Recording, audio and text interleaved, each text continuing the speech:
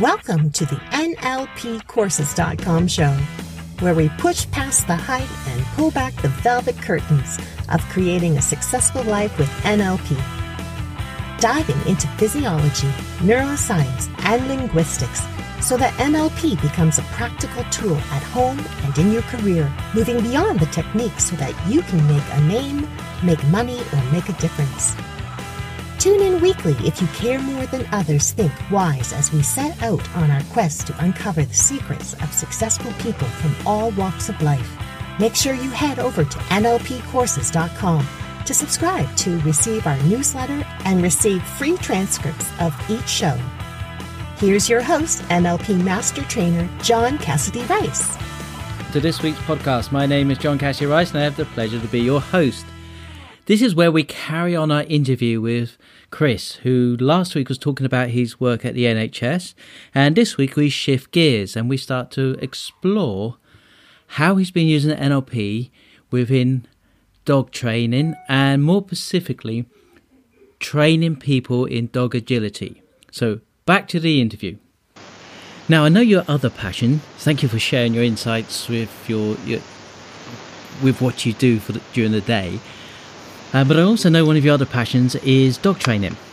Oh, yes. And you've been talking about how you've been using NLP within the dog training. So I would be very keen to hear some of your insights of how you've used it in a completely different way.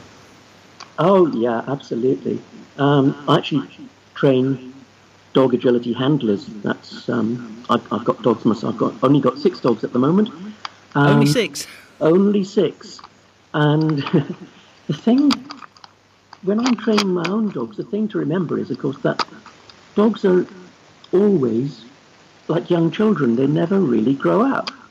And so always emphasizing the positive things they do and ignoring the negative, it's so easy to train a dog. And effectively, I do the same thing when I'm training a handler. I do give them feedback. Feedback is really important, but also constructive criticism. And people actually just like dogs, they like to know what they're doing right and what they're doing wrong. So when we're teaching dog agility handlers, which is actually a really complicated event, it's quite a widespread sport these days, teaching the handler, and they all get frustrated at some point, particularly when they're just starting off. We need to overcome that. So using the NLP skills to just reassure them that, firstly, everybody's been through what they've been through, and also just to bear in mind that practice and repetition make perfect. So what I guess then is there's several stages as you take in a handler and they're learning the skills of the dog agility. So just an overview before we start to explore how you've used NLP. What would you say are the main stages, somebody going from brand new to this? Would I call it a sport, or would it be... Oh, it's very much a sport. Yeah. So approaching the sport, what would be the stages we go through and the challenges? The first thing that we need to do is, of course, have some basic obedience. The handler must be able to recall the dog. Have a good so it's the dog obedience, not the handler obedience? Oh, well, both really. I have on occasion come across handlers who got so frustrated that they started to take it out on the dog, not physically, because that would not go down well. No. But, start to worry that the dog's the one that's at fault, when actually it's the dog only does what the handler asks it to do all the time. If you do something slightly wrong, then the dog will go wrong. So basic obedience for dog, absolutely.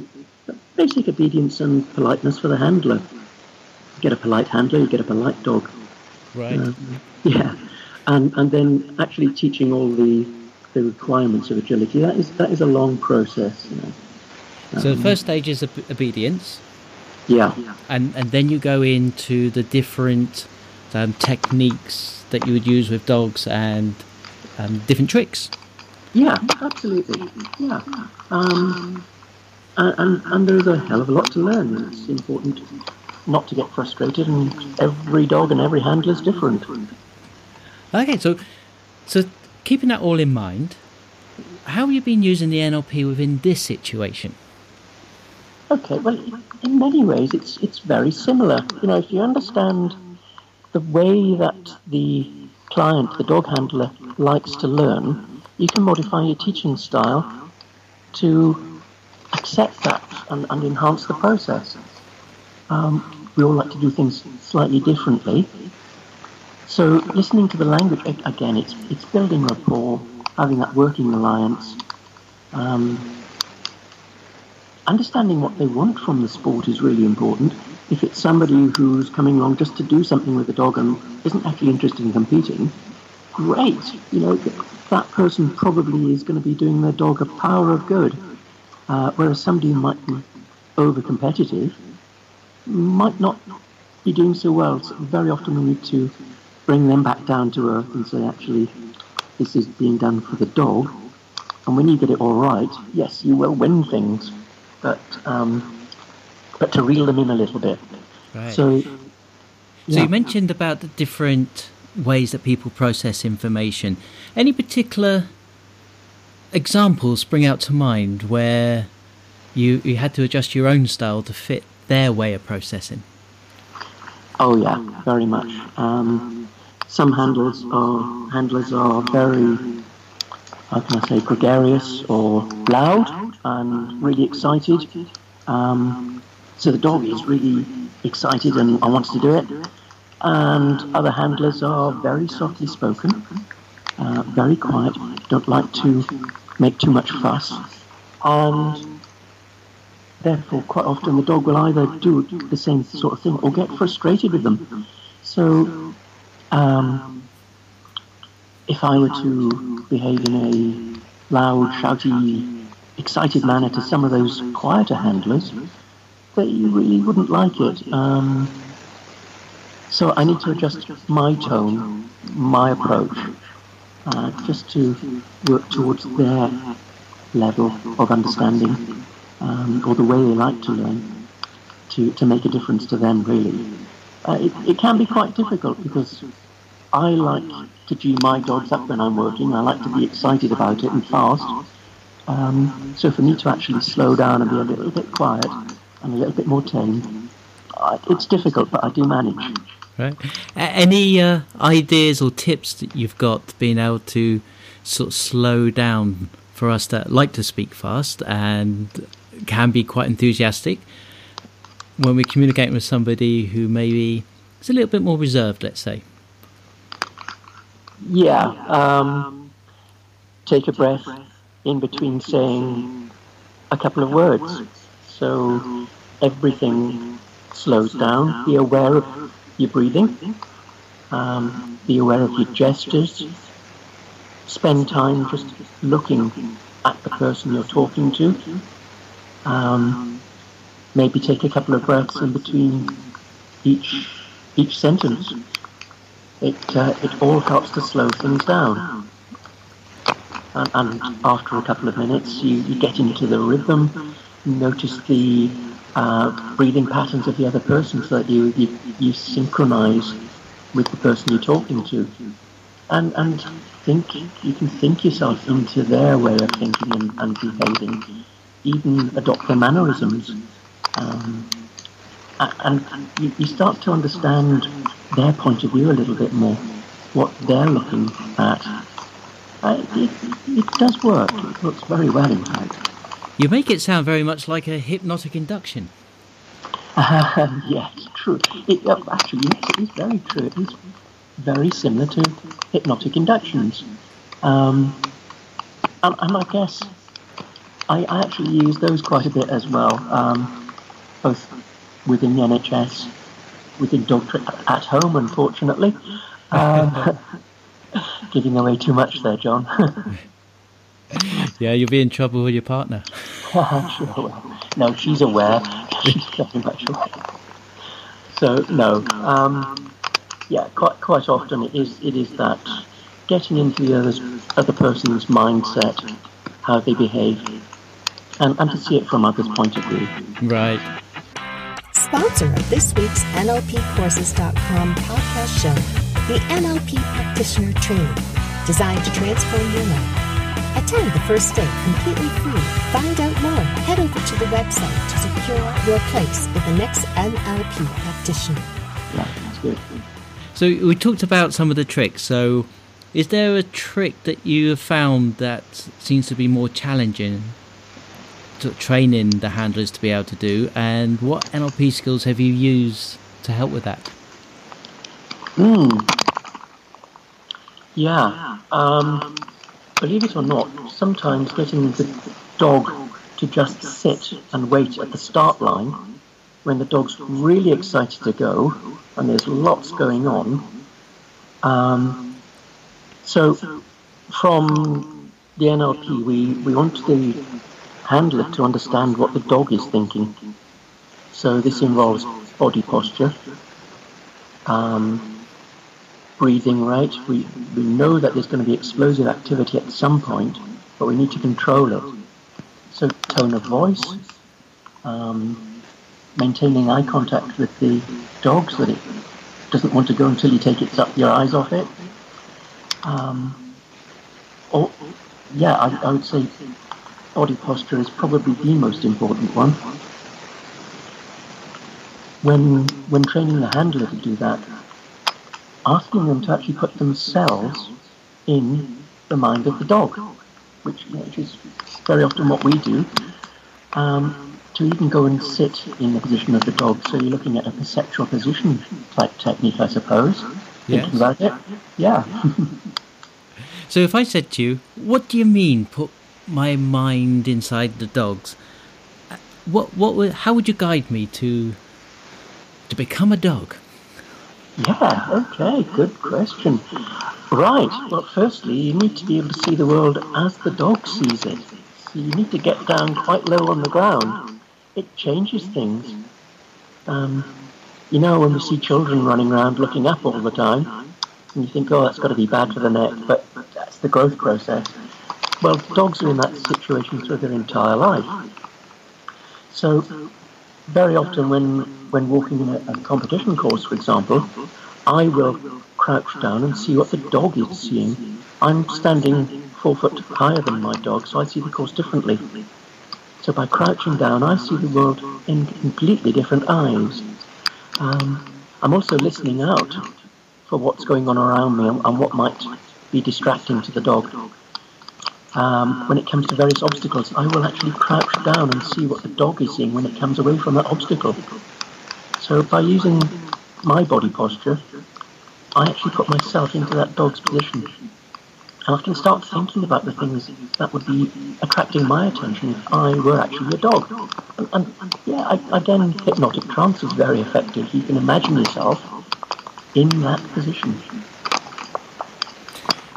So a question about that, partly because you are the eye guy, is the position of dogs' eyes are different from ours in relation to their head. So does that affect the way they see the world? Very much so. Their peripheral vision is much greater than ours. They can almost see directly behind. Not quite, but almost, depending on the breed. Yes.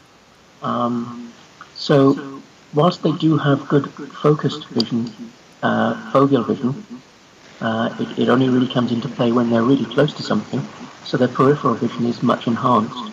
So they see the world in a different way to the ones that we do. However, if we can practice to improve our peripheral vision, and again, that is, thinking about it, thanks for the question. It's one of the things we aim to get agility handlers to improve is their peripheral vision. When they're running around a course with their dog and there's 20 obstacles, we don't really want them running into obstacles. We want them to be aware of what is happening all around them. And you can't do that with foveal vision. So peripheral vision is a vital aspect of how we work. And as we know, we can do exercises to improve that. to improve our peripheral vision. It's Yes. really quite easy to do. So it sounds like some of the things we were exploring on the NLP Master Practitioner, where modelling human excellence can be applied to various different areas. And in this case, going into the mindset of the dog. So crouching down, understanding how their eyes work and that they're much stronger peripheral vision. Yes. Yeah. Oh, absolutely. Modelling excellence. Yeah. If ever you get the chance to visit a dog agility show, you might get bored after a couple of hours, but it would be worth looking at the championship rings and the higher grade handlers. There's always crowds around those rings, people watching to see how they do things. So from somebody who knows nothing about this, what would I be looking out for if I go to one of these shows and the rings that you talked about? Yeah. The first thing you'd notice is how the handler is working with the dog before they entered the ring. The preparation stage for competition. We call it working in. And it does vary from handler to handler, but they will have a routine that they go through each and every competition. Following that, the way they enter the ring, they do it the same time, the same manner, same mannerisms every time they enter the ring. So that's a form of anchoring, would you say? Very much a form of anchoring. I'll give you a quick example of a lady well known in dog agility. When she's waiting to enter the ring, the dog will be sat to her left side. When she enters the ring, and she will stand very much upright, looking around the ring, body won't be moving, but her head will be. She'll take the lead off the dog, she'll fold the dog's lead up, and then she'll simply throw it on the ground behind her, as if, what was the point of folding it up? But that's her routine, so that's her anchor to that point. She will then walk away from the dog, she'll give it a quick hand signal to sit, walk away from the dog, get to a place in the ring where she'll again look around, and then that's when she starts. But it is that routine, it's that anchor. She leaves all the baggage that she's got from whatever else is happening in the day, that's left outside the ring. Excellent. Chris, thank you ever so much for taking the time out on a Saturday as we're recording this. I know you're very busy. No problem. And for sharing that. If somebody had any questions, so maybe they were a clinical technician themselves and would like to ask some questions, or maybe a doctor or consultant, even somebody who's involved in dogs, maybe the dog handling, and I know you are also a judge at these shows as well. That's right, yes. If they had a question, would you be happy to answer them? I realise I'm putting you on the spot. No, of course, yeah, absolutely. That would be fun, actually. And do you have a website at the moment? I don't have the website up and running at present. So if I gave you access to our website and anybody answered any questions, they could do so on our website and you would get back to them? I sure would, yeah, absolutely. That's very kind. And I realise I put you on the spot, but I know how generous you are, and you really seem to want to make a difference in people's lives, which I think comes through, i.e. in the work that I've seen you do on the courses, but also your passion about helping people within your professional life at the NHS and also in the dog handling. Thank you, John. I have a firm belief that whatever we do, it should be fun, and NLP really is fun to do. It's great, and thank you for all your input and effort. Oh, it's been a real pleasure, Chris. It's been a real honour to know you, and I can testify to the fact that you bring humour and fun into the training room. Yeah, I did enjoy that last course. It was great. Thank you. Thank you. I hope you. Oh, sorry, Chris, go for it. No, I'll just say thank you very much, John, for this morning. It was good fun. A real pleasure. So I hope you found that useful. And I'm looking to explore and tap into the wonderful resource that we have of our students who have been attending our course. And what I think is great about it is that it gives us a chance to hear how NLP is being applied in the real world. So until next time, keep in touch. If you've got any questions, please do let us know. Any questions for me, let me know. And any questions for Chris, I know Chris is more than happy to help. And see you next time. Thank you, and have a great week. Thank you for tuning in. You were just listening to NLPcourses.com podcast show. If you enjoyed the show, please leave a review and make sure to head over to NLPcourses.com to subscribe to our newsletter, where we keep you updated with in-depth NLP topics. Subscribe and stay tuned for upcoming episodes on neural linguistics, programming, and beyond.